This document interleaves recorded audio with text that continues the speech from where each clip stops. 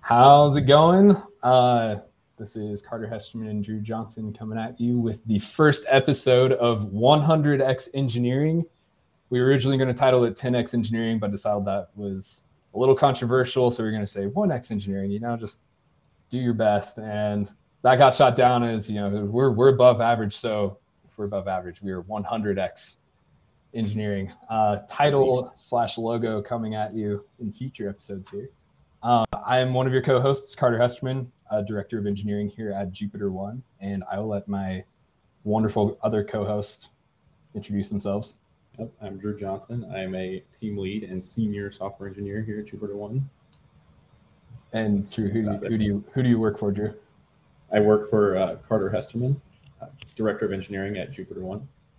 No, that was I shouldn't flex on my co-host. I'm sorry, Drew. So this is our first time doing something like this. We're not professional streamers, despite what some people might think, but we're pretty excited about what we got going on today. We are going to have somebody join us, and I'll let them introduce themselves. But kind of what we're going to do here is we're going to have a conversation about 20-30 minutes discussing, I think the topic today is the value and risks associated with junior engineers, and then we're going to play some games for like the last 20 minutes because we need more excuses to play games together, remote, and hopefully that content will be engaging for everyone as well. So with that, let's give a big round of applause to our interviewee of the day, Henry Garrett. I need my sitcom app to do the applause. There we go. Henry, hey, welcome. Everyone. What's going on? How are y'all? Henry, we're super happy to have you here. I won't ask you to tell everyone who you work for as well. Instead, why don't you tell us a little about yourself and why we brought you on the show? I don't know if you know the answer to that question, but we'll see. Yeah, I'm actually questioning that myself, to be honest. But hey, my name is Henry Garrett. I am a team lead and senior software engineer, just like Drew at E01, working on applications, front end, back end, all the above. And again, I have no idea why you brought me on because I don't interact with junior engineers at all. I mean, I was hoping you could answer it. I just kind of drew a name out of a hat and yours came up. No, yeah, that's the joke. So Henry's one of the senior engineers on the team, and Drew and Henry are both actually team leads here at E01 and both do an excellent job. Henry has recently completed like a long-running project and taken his team on this journey through Middle-earth to Mordor and back again with just all sorts of challenges upon them the entire way. And they've emerged the better for it. And their team is really impressive. And Henry's done a really good job of kind of mentoring some more junior entry-level engineers on his team and also just building kind of culture and unity and cohesiveness as a whole. So really excited to hear some of his thoughts and pick his brain on some of these things. So I don't know, Drew, any other things you want to bring up before we dig in here? Thank you for that. Sorry, go ahead, Drew. No, he forced us to be here, FYI, guys. No, it is super interesting because I'm excited to hear about the context of the junior engineer experience with the larger project ongoing. Interesting. So with that, Henry, I think like starting super naturally, I have this question I'm going to read. We'll kind of see where the conversation takes us from there. But should a company with a highly complex mission-critical product employ junior engineers? Why not? And like some context for this is a conversation I had with somebody recently who's also a manager, and they asked me this, not thinking like, oh, should we? I'm just like, it was thought-provoking. We've been interviewing for an engineering manager position here, and I've actually asked like each one of the candidates this very question. So Henry, what do you think? Should we hire people? Why or why not that are entry level? Yeah, thanks, Carter. This is actually a great question. It's pretty nuanced and complex. So there's lots of different ways that you can take it, but I think it all depends on just philosophy of the people who are doing the hiring, right? Kind of the days of scaling a company with the like solo hacker are, in my opinion, like totally can't really do that in an enterprise environment, right? So you have to be able to multiply those people who were either early founders, early 100x engineers, as our title says, finding a way to multiply them to where maybe if they're only performing at 98x now, they have a bunch of people that they have helped mentor who are upping the total kind of output of your team, right? So personally, I am all for hiring junior engineers, training them, mentoring them, helping them grow in their careers, because they're only going to help you out. And there's a ton of different reasons why and how you can do that, and I'm happy to get into that now, or hear some of what y'all have to say about this. Yeah, go ahead, Drew. Oh, of course, we start at the same time. I think it's super interesting. I'm happy you brought up 98x engineering, because there is a toll it takes, right? And it's kind of an investment, as you've alluded to. And for reasons we should maybe dig into, why is it a worthy investment? Maybe we talk about that some.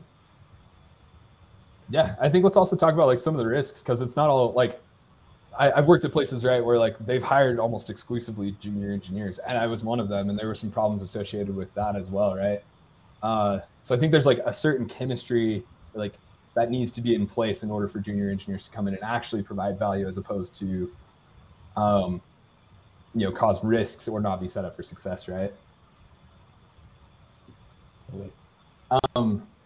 So yeah, through that lens, let's talk about that a little bit. I guess, Henry, what are some of your thoughts on like what would set like a junior engineer up for success on a team, or what would set them up for failure? Let's maybe tackle the antithesis of that, actually. Absolutely.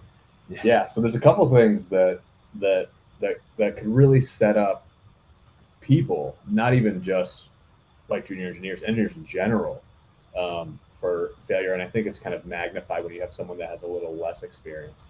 But not having good support around them. So people who are able to answer domain specific questions, where do I find this? How do I find the answers to these questions is super important whenever you join a company, right? So any type of mentor, manager, senior engineer that can just be kind of that crutch for those questions that are kind of nuanced is very, very valuable for junior engineers.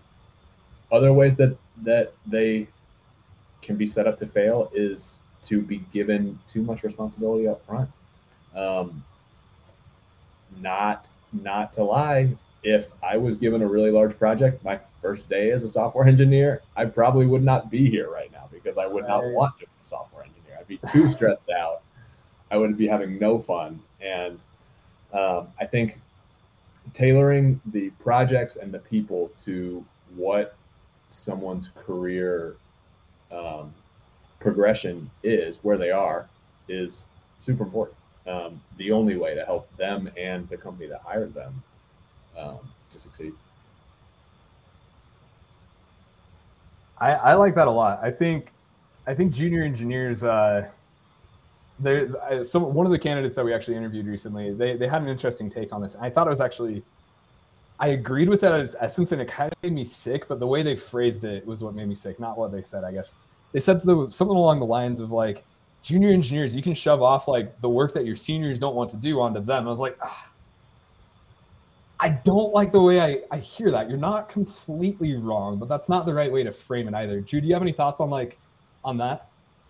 I do. I agree. That's not the right way to frame it. And it reminds me, like Henry was kind of talking about, there's like this accountability piece where junior engineers are going to hold you accountable to your processes and to how you build things, because they're inevitably not going to have that domain knowledge. They're going to run into gotchas and hiccups. And if they're left to their own devices, that's going to break things. And I actually think that's kind of a good and a bad thing, right? Because it can expose those issues in your systems so that you can improve upon them, and then let you better enable those engineers going forward as they grow. But yeah, I don't think it's exactly lumping off the work you don't want to do to them. There's just a certain level that they can adhere to, I don't know. It's interesting. Yeah, I would agree with that. I think it's not like give the cruft or give like the crumbs to the junior engineers, but I think Right. like also you don't want like your junior engineers like overhauling your build pipeline, your CI/CD, your deploy process and everything. Like deploy process, that is the word. There's like certain classes of work, right, that are like you don't want them to work on it. It's high risk for the company, but more importantly, like and more holistically, like it's not a good fit for them. You need junior engineers to be in a position where they can fail and they're not afraid of failure. Like they can embrace it. Like I love rock climbing out here, right? And I live in Salt Lake for those of you watching that don't know me. But one of like the best things, like I'm afraid of heights, but like I can rock climb all day. It's a weird dichotomy. But like one of the things I forced myself to do is like climb up a little bit till I was like, okay, I'm just like a little bit uncomfortable. So I climbed down a hair and then I would just like let myself fall and just kind of hold there. And whoever's belaying is like, dude, lose some weight. Like this is really annoying. Then I climb some more and then jump off and do it again. And like after doing that a few times, like I learned to trust my equipment. I learned the extent of like what I was capable of. And I was also willing to push myself more because I knew that if I did fall, I was going to be safe. And I think junior engineers can kind of take a similar approach where if they're able to fail, they'll be willing to take more risks and like do more things, learn more things on their own and try and experiment than they would if they are just, deer in headlights, stun locked, trying to make sure they get it right the first time. Shout out to Cybersec TXS. Let's go. Level 100X Engineering Show. Thanks, man. Love your profile picture. Sweet Viking hat. I know it's Tyler. I was just trying to make it sound like it's not internal Jupiter One people watching it. What a username. Carter, that's super interesting because I'm like, yes, that sounds great in theory, but like, how do we enable that? Because I feel like there's a lot of ways that could go wrong, and you could have a junior engineer enter your system and destroy everything. And so, yes, we want to enable them to fail and to be able to fail successfully, and learn from that. But I feel like there's got to be some guardrails in place. What do those look like? How do we handle that? For sure. Yeah, absolutely. And I would take that one step further and say that if your company is set up to where a junior engineer could come in and destroy everything, then the company has bigger problems. Exactly. Right. Yes. Yeah, I would agree with that. And conversely, if you're set up, I guess like if they can come in and destroy anything, or if you're set up like there's the opposite side where it's like what we're working on is too valuable to have a junior engineer work on, or like the barrier of entry is like too high. There's like another thing there.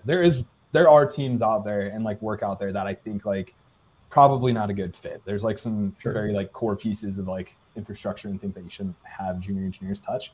But I think it is like a good question to ask yourself. Like if I was new in the industry, like what would I think of my code base? Is it something that I would want my whole frame of like, this is programming, this legacy monolithic service, and like, this is what it is all about?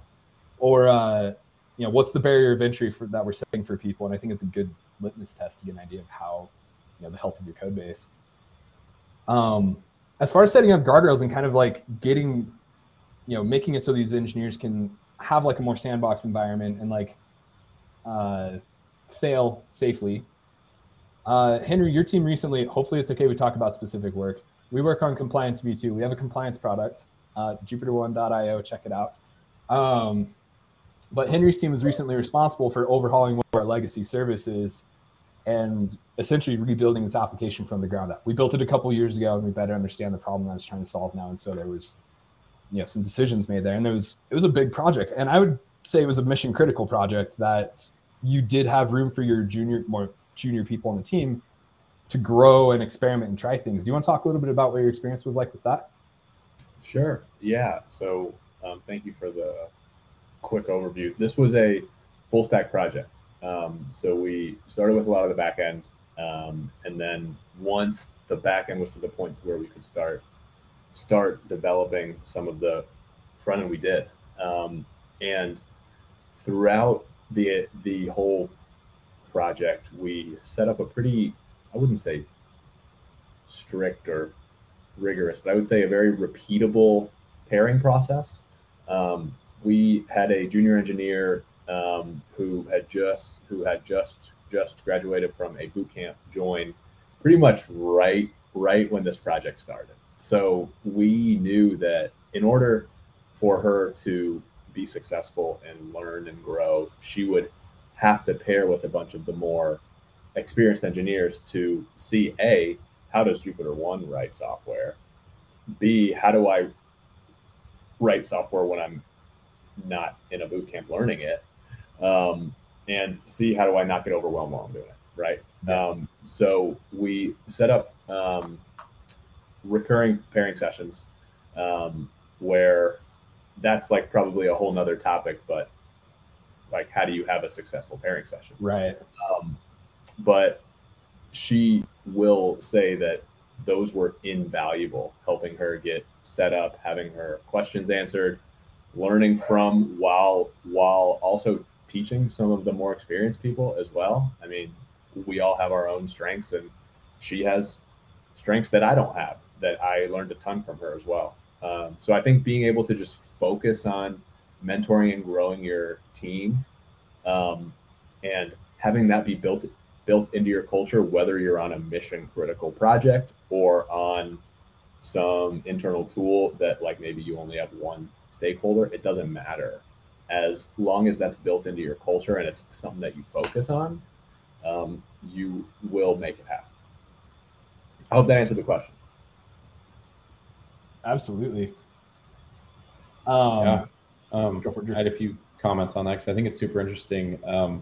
I don't want to say we've all had an experience like this, but I think a lot of us have, where you enter a new company or a new system and you are kind of siloed, and it is absolutely miserable because you are feeling like you're grasping for context and information. And it honestly seems like there's not a much better answer than pairing and direct interaction with new members like that to get that context. I mean, you can have great documentation, you can have great processes, you can have all that, but it's still extremely difficult to get that without some hands-on pairing and teaching and collaborating. So which is hard, right? Because like you're both like excellent engineers and you have a lot of like work to do on the engineering side of things, but also I know both of you are very involved with all the members of your teams. Like I feel like junior engineers, like the member of your team that you're talking about, Henry, is completely redefined what I thought a junior engineer out of a boot camp, like fresh out of a boot camp, is capable of, right? They're excellent. Yes, you would be both. Yeah, and so mad props to them. But I think like it also speaks a lot to like the leadership side of things, of like giving them opportunities and feeding them, you know, content and work at the rate that they're able to take it on, and then pushing it just enough where they're able to learn more about themselves and like what they're capable of. I think that's I think it's a twofold relationship to like celebrate there. Like also props to you for like, you know, fostering that growth rather than squandering it or ignoring it or, you know, getting heads down on other things. Thank you. Yeah. And I also want to say one more thing about that, and that leaders have to think of themselves as coaches, kind of how I like to think about it. I love basketball, so I'm going to make a basketball metaphor here. But if I'm a coach, I have to coach my team based on what their skill set is, right? So if I love like old school post up ball where like we get the ball in the paint on every single possession, but all of my players are under 6 feet, like that is the wrong strategy to use, right? So you also have to know your team when you're an engineering leader and say like, hey, they are at this level, so these types of tasks will challenge them to help them grow, but these types of tasks might be too overwhelming to where it's going to hurt their confidence, right? So like continually upping where that challenge bar is, so that they are able to gain those skills and gain confidence without getting too overwhelmed, is what a good coach and leader should do, in my opinion. I like that. I love using, I realize I use a lot of sports metaphors like when I'm talking to people, and I don't actually play that many sports. So it's like reassuring hearing somebody like use a good sports metaphor. Oh, actually, I'm pointing here, but my basketball's over here. Oh, nice. I thought you were pointing to Drew. I play sports. I kind of. We're live. We're public. I play sports. Yeah. I too also throw the old pigs game every now and then. An unverifiable statement. So one thing I was thinking of how to tie this into a sports analogy, and I'm just going to abandon that. One thing that I've an opinion I've formed recently, and I kind of like this. I'm biased because it's mine, but like, is I've come to realize like if you have good junior engineers on the team, if you do it correctly, they should actually make your senior engineers better. I think a team completely made up, completely comprised of senior engineers has its own unique benefits. It also has some drawbacks as well, right? There's some blind spots that arise where like, if the three of us were on a team together, I would review your code, but I would not review it with the same level of scrutiny that I would a junior or mid-level engineer, right? Which is kind of value lost to you, value lost to me. But also it's kind of like there's a social dynamic at play there where it's like you have people at the same level and you kind of have to tiptoe or walk on eggshells maybe a little bit there. Ideally, if you have a healthy culture on your team, like you don't have to, but I think there's like an implicit thing that people do just like out of being courteous. But if you have junior engineers on your team, like if I'm a junior engineer and I see a senior do something I don't understand, I'm not going to call them out on it. I'm going to ask them, why did you do it this way? And I've been doing it that way. I don't know, just the way I've always done it. And I have to formulate an opinion and critical about my own work or explain it to somebody else that like normally I may or may not get that experience as readily or constructively from like one of my peers. If it's come from a peer, it's easy to get defensive or combative sometimes. Not saying that we do that. I don't want to paint a picture that like our seniors are like combative with each other here, but does that kind of make sense? It does. I have a quick comment on that, just at that particular last point, because you mentioned juniors asking questions about, how things are done. And that's, I think to clarify, that's not always the case. I think that's something a great junior engineer will do. They will ask questions about how things are done or why things are done.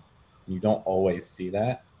So that can be, a quality of a great junior engineer in particular.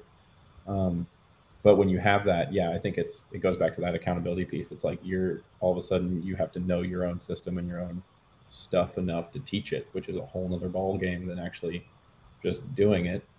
And so it makes you a better engineer in the process. So, and you write code very differently when somebody's watching and like basing their worldview of like engineering off of it. Yeah. Right? It's terrifying to think that you're like the root of their current understanding. It's like, can we get a second opinion in here, or be the person that you wish you had at like the start of your career to like the junior engineers on your team, right?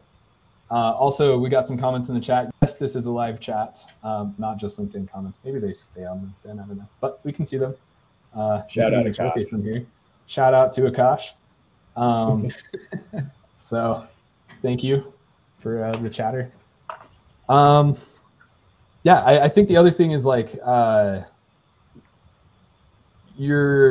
it's good for your seniors to, I think a good senior engineer is one who can like teach and mentor well. It's not a requirement for all of them, but generally speaking, there's that old adage of like, if you truly understand something, you should be able to teach it well, or like master something, teach it.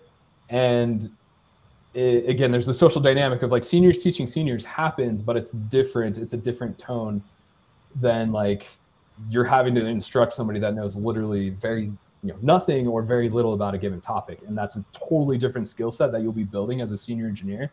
So, when you fertilize the bottom of the tree, the branches grow. Henry's analogy he used was better. I'm sorry. Let's stick with the sports. We'll stick with the sports. When you shoot the free throw, you make 2 points. There it is. All right. Oh no. Oh, we'll cut that. We'll cut that in post. Right. Anyways, wow, this has gone by fast. We're already 25 minutes into this. Someone's shout laughing. out to Jeffrey for boot camp grads. So thanks, Jeffrey Lee, much appreciated. I've recently become that's an interesting one, actually. Let's talk about this for a second. I think boot camp grads get a bad rap, generally speaking, in like the hiring space, but we have several on our team who have proven that to be very wrong, and they've come from different sources. So let's not tie this specifically to boot camp grads. Let's tie it to like entry level positions. But I guess Henry and or Drew, if we're looking for an entry level engineer, what's one that what are some of the attributes or things about them that set them apart? Like when we're interviewing them, you're like, okay, this is somebody who can come in and like be set up for success. What are some of those indicators that you guys see? So I'm going to steal the obvious answer, or maybe not so obvious, but we've already alluded to it. I think curiosity is the big one for me. I think there needs to be like a drive and a genuine interest, and it needs to be outward. So they need to be asking those questions. They need to be reaching for answers themselves, and receptive to that input from, say, senior engineers or other resources. And I think from there, there's a lot of little auxiliary things, but if you're open and curious and you have that drive, things are going to work out for you and you're going to learn very quickly. But that was the easy answer. So now Henry has to give you the more detailed, harder answers. I think that is a great answer, though, Drew. I actually love this question because I think that, well, we all know that in our line of work software, there is a base technical aptitude that you have to be able to get the job done, right? And anything above and beyond that is great, but it's not necessarily needed. Now, the soft skill sides are much harder to find and almost interview for, right? But you know when you're talking to someone that they are someone who is prepared, who asks questions, who's curious, like you were saying, Drew, someone who, and I actually had this in my notes, someone who doesn't take their inexperience as a crutch, but takes it as an opportunity to be able to learn and grow, because everyone started inexperienced. Everyone did, right? But the ones who are able to grow faster and grow more effectively are those that want to and pursue it and make time and effort to make that happen. So that's what I look for people who are always trying to learn, always trying to make themselves better, make those around them better. And that's what makes a great entry-level engineer and someone that I would candidly want on my team. Right. So if you're out there, we're hiring. But what you just described to me sounds like a 100x engineer. So are you saying that you can be a 100x engineer and still be entry level? That's a tricky question. Actually. Let's not dig into that too much. Attributes, though, I think those are certainly attributes that, like, if you develop those early in your career, they'll benefit you really regardless of whatever career you're in. But like, especially like, I agree with you. When we're interviewing, I talk to a lot of like early entry level people, and a lot of them are really excited, and that's hard because everyone's like, it's brand new, right? Like, is this whole world of like wizardry, you can make whatever you want, it's so cool. It really is actually pretty incredible. Like, software engineering rocks. I love it. Some of the things that I noticed that like really, like, I guess like the indicators, it's not something you can suss out in like a 30-minute or 60-minute phone call, right? You can kind of get an idea, but also like you can be wrong sometimes, or false positives or false negatives. Like concrete things that I look for is I love being able to ask like people to talk about projects or hobby projects they've worked on. That's not to say you need to dedicate a lot of time, your free time, doing stuff for programming if you're entry level. That said, it doesn't hurt. Like, it actually helps a ton. If I can ask you, like, yeah, pop open your GitHub and like walk me through like one of your passion projects or one of your hobbies you're using to learn. What did you do to learn React? Let's talk through that and look through some of your code.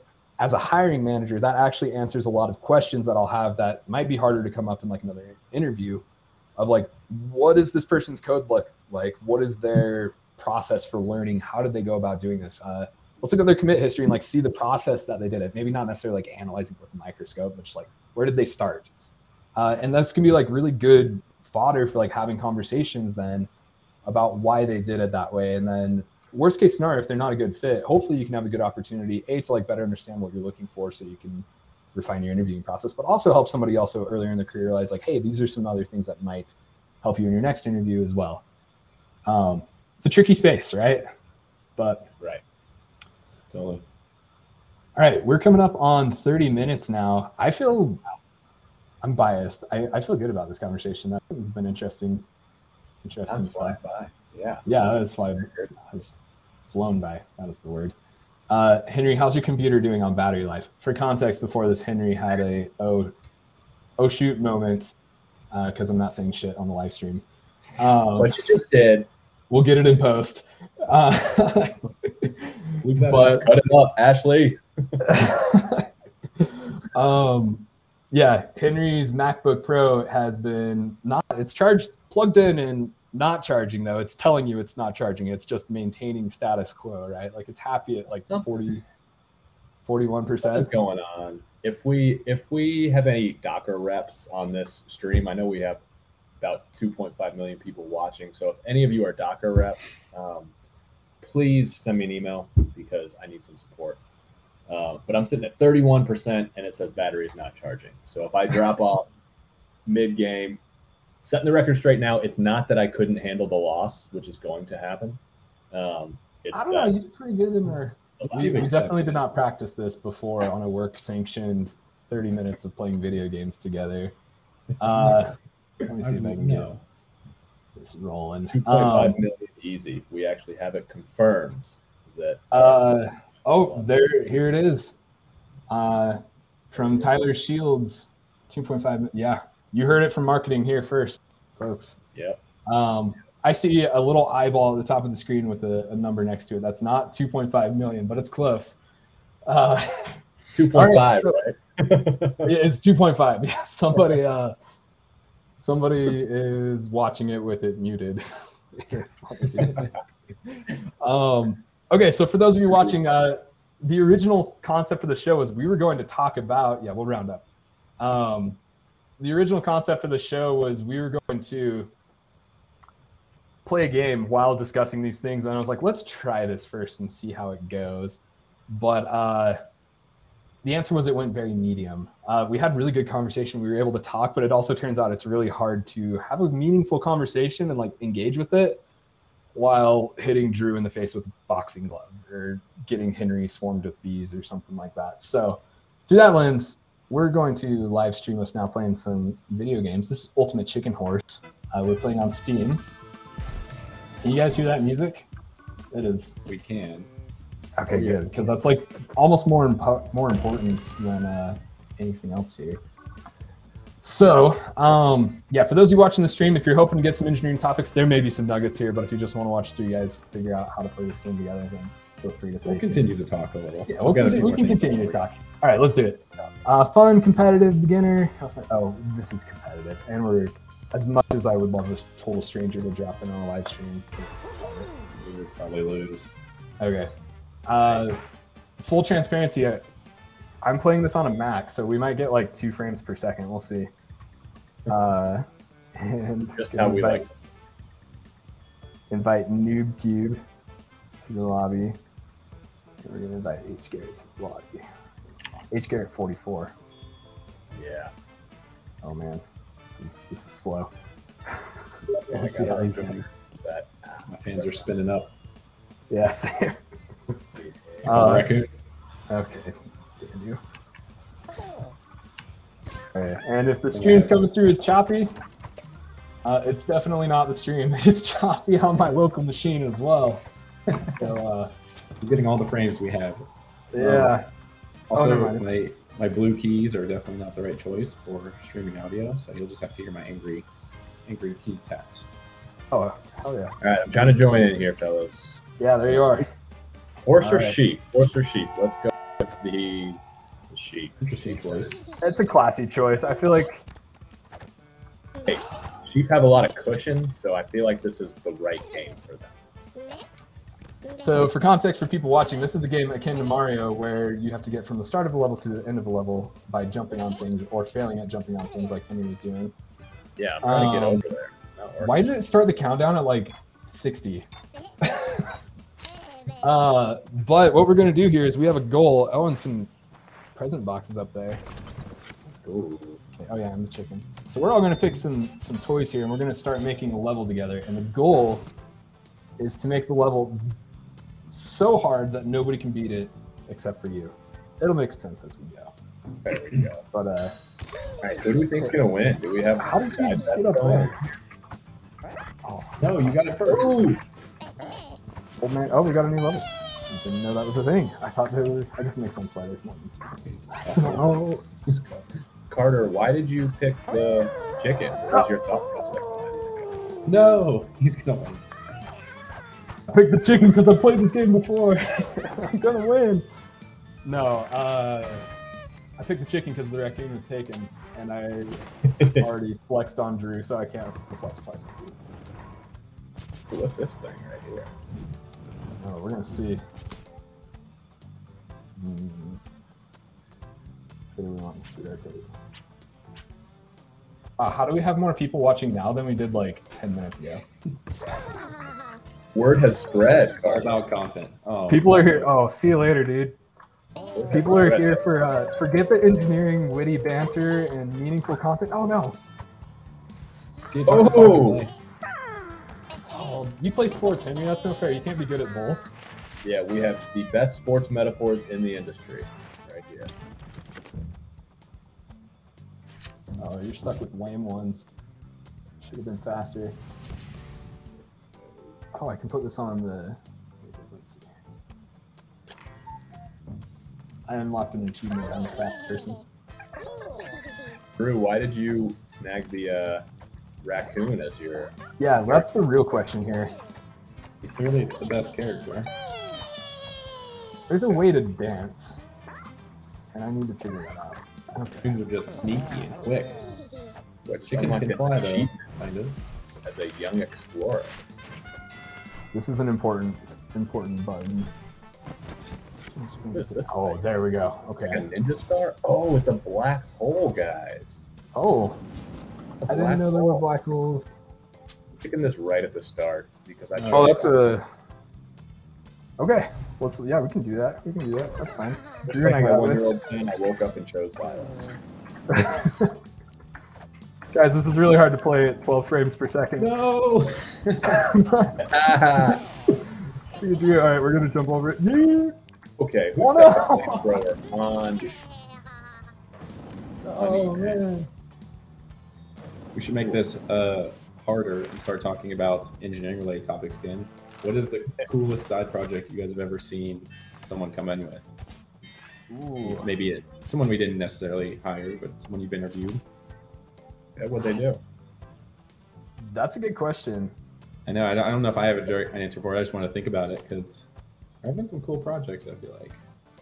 So there was one I saw where somebody to learn Svelte.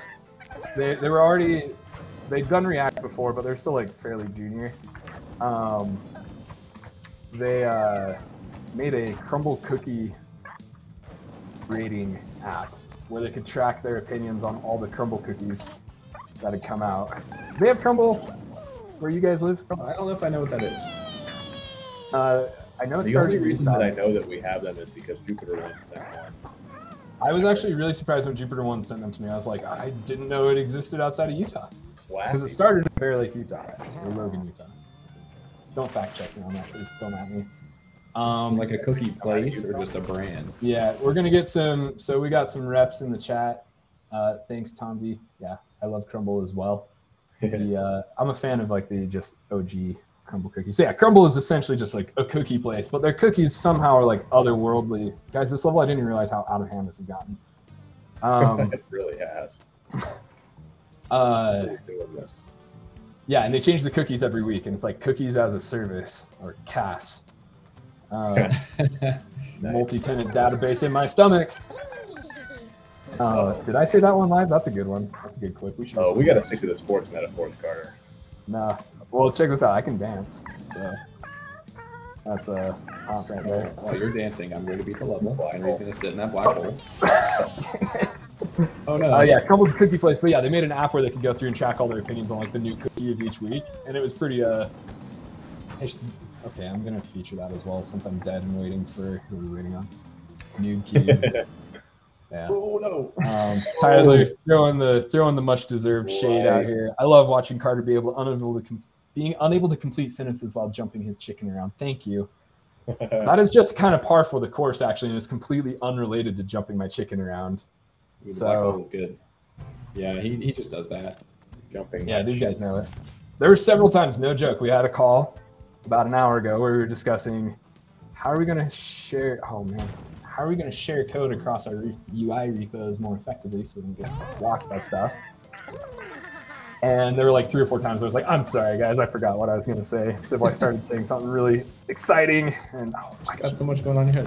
You see this animation effect? You stand close to a black hole, it is sucking the fur off my raccoon. This is why our computers are okay, but here's the thing. That means somewhere out there in space by like Saturn or Jupiter or something, there's like raccoon fur floating around out there. Just raccoon. And then there's a chicken out there. No, chicken didn't go in the black hole, so. Likely. Yeah. No, don't panic. Oh, watch out for the honey. Last hope. I've been here. You can do it. Easy. Oh, look at that. Oh, man. We love it. You gotta do the dance in real life. Don't do it. Yeah, It's starting to bring it down, guys, over What here. does the flower do? Ooh, is this a paper airplane throwing robot? I'll take the boring one. I'm sorry. Okay, how is it not giving us any dynamite or bombs or anything to like remove some of this? There was one. Someone grabbed it. What did you guys use it on? I Or no, maybe no one grabbed it. did not use it. Is that gonna do something? What is that robot? Oh, Oh, it no. just took its time. You can ride it. I didn't See you realize. later, suckers! Oh Be assist to the black hole. no! Oh, that was Henry. That was wonderful. Pro tip: press R to dance. It's probably the most important key in the game. Okay, hold on. Guaranteed to win if you do it. Yeah, there it is. So, guys, I mean, I'm thinking because this first show was such a smashing success. I mean, I'm hoping that we get the Ultimate Chicken Horse people to see this, and then maybe we can secure ourselves a sponsorship. Obviously. Oh, I didn't realize you won. Mm-hmm. I shouldn't have been going easy. Man, second place. That's rough, Carter. That is rough, man. You Well picked done. the Game game. and everything. Always get second place. Dang it. Okay, we unlocked a new level. Let's Bridesmaid. have the shit get real. Okay. Oh, challenge number 1 is get up. No, we didn't unlock. Okay, we can do the farm. That's the old level. There we go. Let's go hang Turn out. it. Oh yeah, we played this one. It's true. I think this is a level that is not conducive to the raccoon in the group. He's not a farm animal. So, Carter, There are raccoons aplenty on the farms, though. do they belong? Is the question. I picked the wrong animal. What does this even do? Yeah, I'll just put that there. I like it. Henry going for the safe approach, covering up the combine. Right? Still And going to end up in it somehow. I didn't do it. Yeah. Okay. Look at us. Oh, triple dance. What's the most important skill you learned as a young engineer? Porsche. Most important skill I learned as a young engineer. Actually, we've proven that I can't talk while doing this. I know better. Drew, what's the most important skill you learned as a young engineer? I mean, it goes back to a lot of things we were talking about. still- I think I went through that phase. I was not in a good environment as a junior engineer, as in I didn't have a lot of the support that we were just talking about. So I took on a little bit too much responsibility, I think, and I had to unlearn that in some senses. You guys aren't even paying attention. You're trying to play the game. I'm sorry. I just saw Henry launch himself out of a cannon into a chainsaw. It is hard. So like I had to understand that we talked about this. I don't know, to be flexible with what you understand and what you hold near and dear as like core values or like best practices. You need to be fluid with those. I was one to stick to one thing because that's all I knew. If that made any sense? Yeah. So Yeah. definitely had to unlearn that. What was the question? I completely forgot. Here, let me feature it. Actually, I just love doing this. It gives me kind of a power trip every time I can like behold the comment from one of these 3 platforms: LinkedIn, Twitch, or YouTube. It's pretty cool. So yeah, what's the most important skill you learned as a young engineer? Yeah. So I mean, I guess I had to unlearn something, but it was also learning that our field changes so quick, and it's like nonstop, new things, new best practices, new dynamics. And you just have to be open to learning and growing, not get so caught up in your current ways. Which maybe that's something everyone learns. Yeah. Sorry, Henry. That's awesome, Drew. I was actually going to say something very similar. That I think I learned how to learn. If that. Yeah, I like that. Yeah. Figuring out you probably should read the actual technical documentation for the tools that you're using. Like maybe you should live on React.com or whatever it is. I actually don't even know. I haven't been there in a while. But React.com. Why do I feel like that'd be like a website for like, I don't know, like Blender Bottle or something, some like arbitrary thing, or like a yoga course, or not actually React. I think, let's see. One of the most valuable things I think I learned was, so when I started, I was actually on a team of one at one of the companies here in the Valley. I worked at Domo, one of our customers, and they were awesome. Domo's a great engineering org. I'm supposed to be repping our company as well. Our company is also a great engineering org. But, gosh, how did I live that? But yeah, at Domo, I was on the integrations team. There was like 40 engineers, but I was like a team of one for some reason. And then I'm just going to kill myself. How do I do that? There we go. Multitasking. I can't do it. Something he learned as a junior engineer. I took the easy way out of this one. Very useful. But I was by myself, and I realized, like, I was like, this rocks. I can decide exactly what I want to work on. Like, I'm my own boss, kind of. And, you know, nobody reviewing my code. I can just make whatever I want. This is super cool. Great learning experience for me. And then I realized eventually, like, oh, I'm not learning any new stuff. Like, nobody's telling me what's wrong with what I'm doing. Right. And so that's when I made the jump to, like, go somewhere else. And that was really uncomfy. It was really hard because, like, I went from Wild West to, oh my gosh, these people, they're so nitpicky. Like, they care about whether I use a for loop versus, you know, for each, and they care about where things are spaced and all that. And then, you know, 7-8 years later now, here I am, like, okay, yeah, I've become the very thing I swore to destroy when I was an engineer with 7 months experience. So we had similar experiences then. Yeah. Which is interesting. You said uncomfy, because it is a little uncomfy. It's more comfortable to just do whatever you want for arbitrary reasons and not be held accountable. But you don't learn and grow that way, so it's much better to go somewhere where you're challenged like that. Have that accountability, I guess. Did anybody see the chicken getting hit back into the cannon repeatedly with its dead body right there? It was fairly gruesome. It was there, and then the thing would come and bump it back into the cannon, and we're just gonna, and then hit it back in. Not the bees. Okay. Oh, guys, this is gonna get messy. This is gonna get crazy here. Saw this. Okay. Shout out to don't get rid of that. Shout out to some of these comments coming in from the YouTube. The YouTubes. Oh, we're pulling. No. What was your first passion project that you didn't get paid for, but you still kept coding on? Henry, how about you answer this one first? Could you repeat that? I was busy trying to evade this slicer. Can we appreciate the fact that the red thing is now like rotating and spinning at the same time? So it's just like a total Honestly, pretty cool physics engine. Yeah. Yeah, right. So, Henry, what was your first unpaid passion project that you kept working on? I don't remember what the first one was, but I had a project which I'm sure both of you know because it helped me get hired here, being able to show some of the stuff that I was doing. But I had a music newsletter called Album Daily. Album Daily for the win. Album Daily for the win, right? That would send you a new album recommendation every morning so that you could kind of spice up what you were listening to. And that was a lot of fun. I actually got to experiment with Gatsby.js, writing that site. That was my first foray into like static site generators, which is awesome because now like Next is huge and kind of what some people are dubbing the next great way to do React code, and all of the things I learned doing Gatsby apply.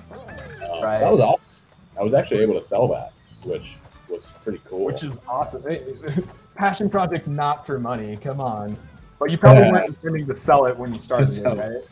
Not to one-up Henry. I was intending to start something that had value, yeah, but I wasn't necessarily looking for an exit. I mean, yeah, I feel like everyone does.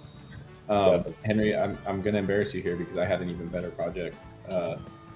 It was called Pythagoras's Playground. No, the Pythagorean Playground, and it was a React app, a terrible React app that would let you use the Pythagorean theorem to calculate the sides of a triangle.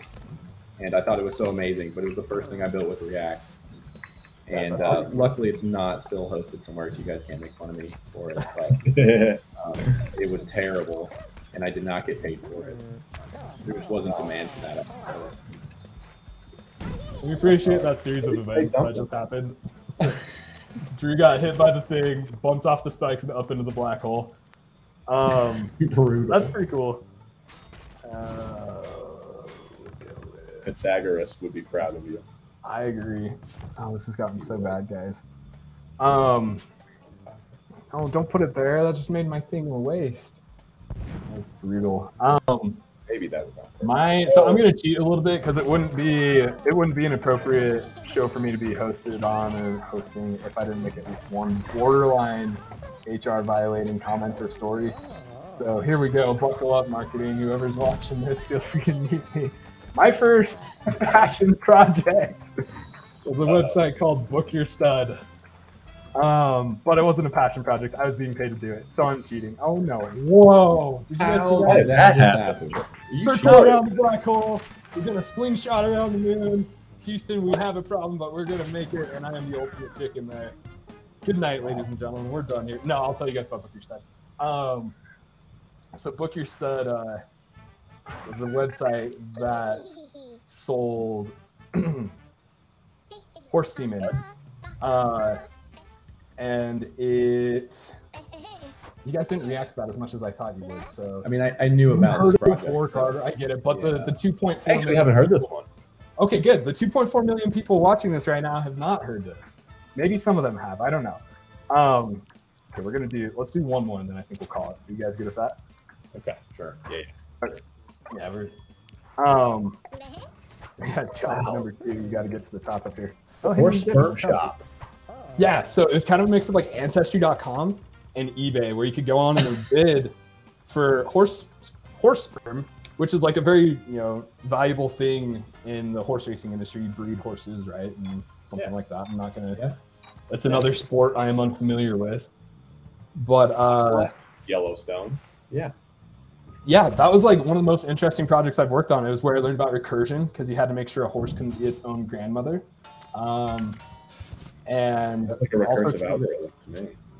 Yeah, it was cool. They paid me to do it, and it kind of became. I accrued some nicknames in my college class for it, but they're slightly embarrassing too. So we're not going to go into that. But it was a thing that I was very proud of. Great, man. Is the site still running to this day? It is not. Can we use it? No. So Mr. So-and-so, I won't name names here. I've learned not to do that. But if you're watching this, I'm really sorry. I would love to fix whatever problems you experienced with it. It is not running, and I've heard nothing from them. So they paid me. It was up there for a couple of years, and then it was taken down. I don't know what happened to it. They somehow torpedoed it themselves without AWS access or anything. It was made using Django Mako Plus, which was a language that my college professor, or like a framework my college professor made up that he taught us. Built off of Django, using Mako, a styling library, plus. Plus everything. And I'm not going to lie, it was kind of a strategic move to use that one as opposed to, I don't know. Angular didn't even exist. Angular, 0.5 at the time, I don't know, because if he wanted to contract out with other people, nobody else. Our thoughts were, as me and one other friend were working on it, was like, nobody will be able to figure out how to do this because they didn't take the class, so they won't be able to hire anyone else but us. And looking back, that's A, toxic, and B, just like, if you're a good senior engineer or a good software engineer, you'll be able to figure it out. I'm sorry. Shady business practices by Hesterman. Shady business practices. That's where I started. Wow. But how do you think I got into management? It was by stuff like that. Right? Yeah. That was a joke. I did not do stuff like that. It was what we knew, and then we realized it was a clever side effect.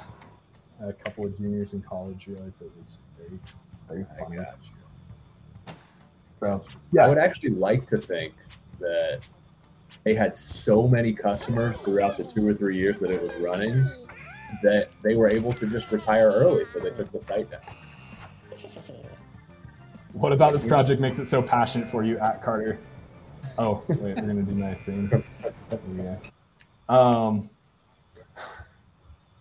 Okay, I'm trying to decide like how clever of an answer I want to give. I'll just be blunt and say like they paid I was in college. They're like, we'll pay you like this small amount of money, but to me, I was like, we're rich, we're great. Like I can eat for a week, and so that was what made me passionate about it. I'm not gonna lie though, I just love being able to tell people I worked on a site that sold horse semen just for the shock factor that Henry and Drew robbed me of. Albeit they just whatever, it's par for the course, Carter. We are a little desensitized, to be fair. You are a little desensitized. That's my own doing. That's funny. I think we all have a project. Maybe not we all. But it's common. I have a project that also just fizzled out. Maybe to my own.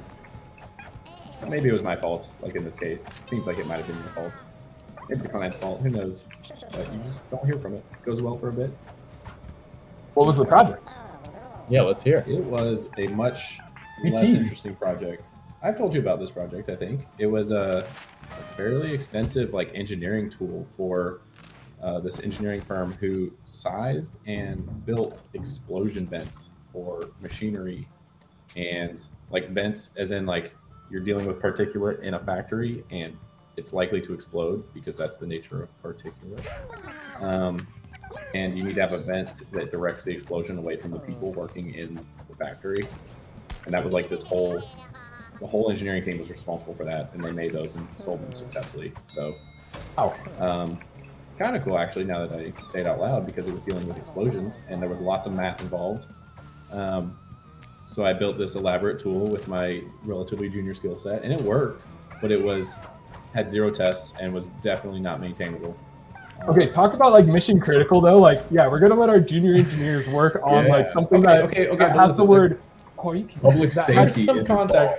There has is some explosion in it, and like we're talking about something Yes. that ties into the real world, not Yes, software. it was like, bad. our Honestly, looking Jenkins back at it, pipeline exploded. Pretty bad. Real And explosions. I signed documents to release all of my own liability, so I am glad. But the solution they had prior was built. Oh, the solution they had prior was built entirely in Excel. It was a system of like 30 Excel sheets with math, and they would go through and they would like this thing was based on like a national fire safety spec. And so like they would update this Excel sheet and then email it out to all of the engineers and hope that they were using the latest version. And so my solution arguably was much better, and they did use it for about 2 years. And then like I took too long to respond to like a bug request, and I just did not hear from them again. So I'm assuming they put some other poor soul on it to take a look at that code, and they were probably like, let's just rewrite it. I just see this like this world where like an auditor comes. It's like, okay, so why did all your vents explode and like 3 people got injured? It's like, well, the Excel spreadsheet added up. Like it said it was good. They knew that it worked. Yeah, they knew they needed a better solution, but they I had the right connections to get that position as a Okay, I'm engineer, glad and we I should played not the have one had more it. round and going over just the hair, just so we could hear about that, because that just made my day. So thank you for that. Yeah. Good learning experience. I'm glad I haven't received any phone calls about casualties in the warehouse. That's wild. It was written in JavaScript as well, and it was very math intensive. So like you could have been I remember bugs where I was passing strings around in math equations, and I was like, oh, that's interesting. Didn't really understand the importance of type safety and understanding all that. So Literal type safety. The more I think about it, the more I am getting a little nervous. So I'm gonna stop thinking about it. It's fine. Oh, who needs types? It's just an explosion. Nothing Guys, could if go. you want to be done with this stream, you have to let me win. Then you can go home and eat dinner with your families. Or I actually hear significant them others. in the kitchen, clanging In the kitchen. I don't know what's going on. You can go downstairs. Okay. Probably my son just raiding the pots and pans cabinet, which is his new favorite hobby. Apple doesn't fall far from the tree, yeah? That's absolutely. Sundays, Saturdays, that's all I do. what I know about you, Henry. Oh my gosh. I just boxing glove both of you guys. It's kind of a power move. And with that, you guys are good to go home. Victory. We're free. Go to home. We're going home. I will happily take the title of Ultimate Chicken, although I feel bad winning at the game I picked. But if you watch our other stream, Cyber Therapy, one of the hosts on there does that as well. Carter, let's do rock and roll trivia. Oh, by the way, I also listen to rock and roll trivia on the way to work every morning, so no worries. It's part of our culture, right? It's on brand. I'm hoping that Tyler left a message in response to that, but nothing really. Okay. Well, thank you to everybody for watching. There we go. Okay. Yeah, I see there's some sheep. I don't even know what that means, Tyler. We're just gonna show the it. Goat. No, sheep. They're sheep. Someone was the sheep. Oh, that's yeah, it. You're the sheep. I think it's the goat. Bring it. Oh, okay, it's a challenge. Okay. Huge shout out to everybody for watching this today. This is a stream, so I have to do the streamer voice, right? Yo, this is Hester2 coming at you. Don't forget to hit the like and subscribe button, smash that bell or whatever is on Twitch to celebrate it on LinkedIn. And we'll be coming back here if we didn't get canceled for talking about horse sperm here in a couple weeks. Thanks, everyone, and have a good evening.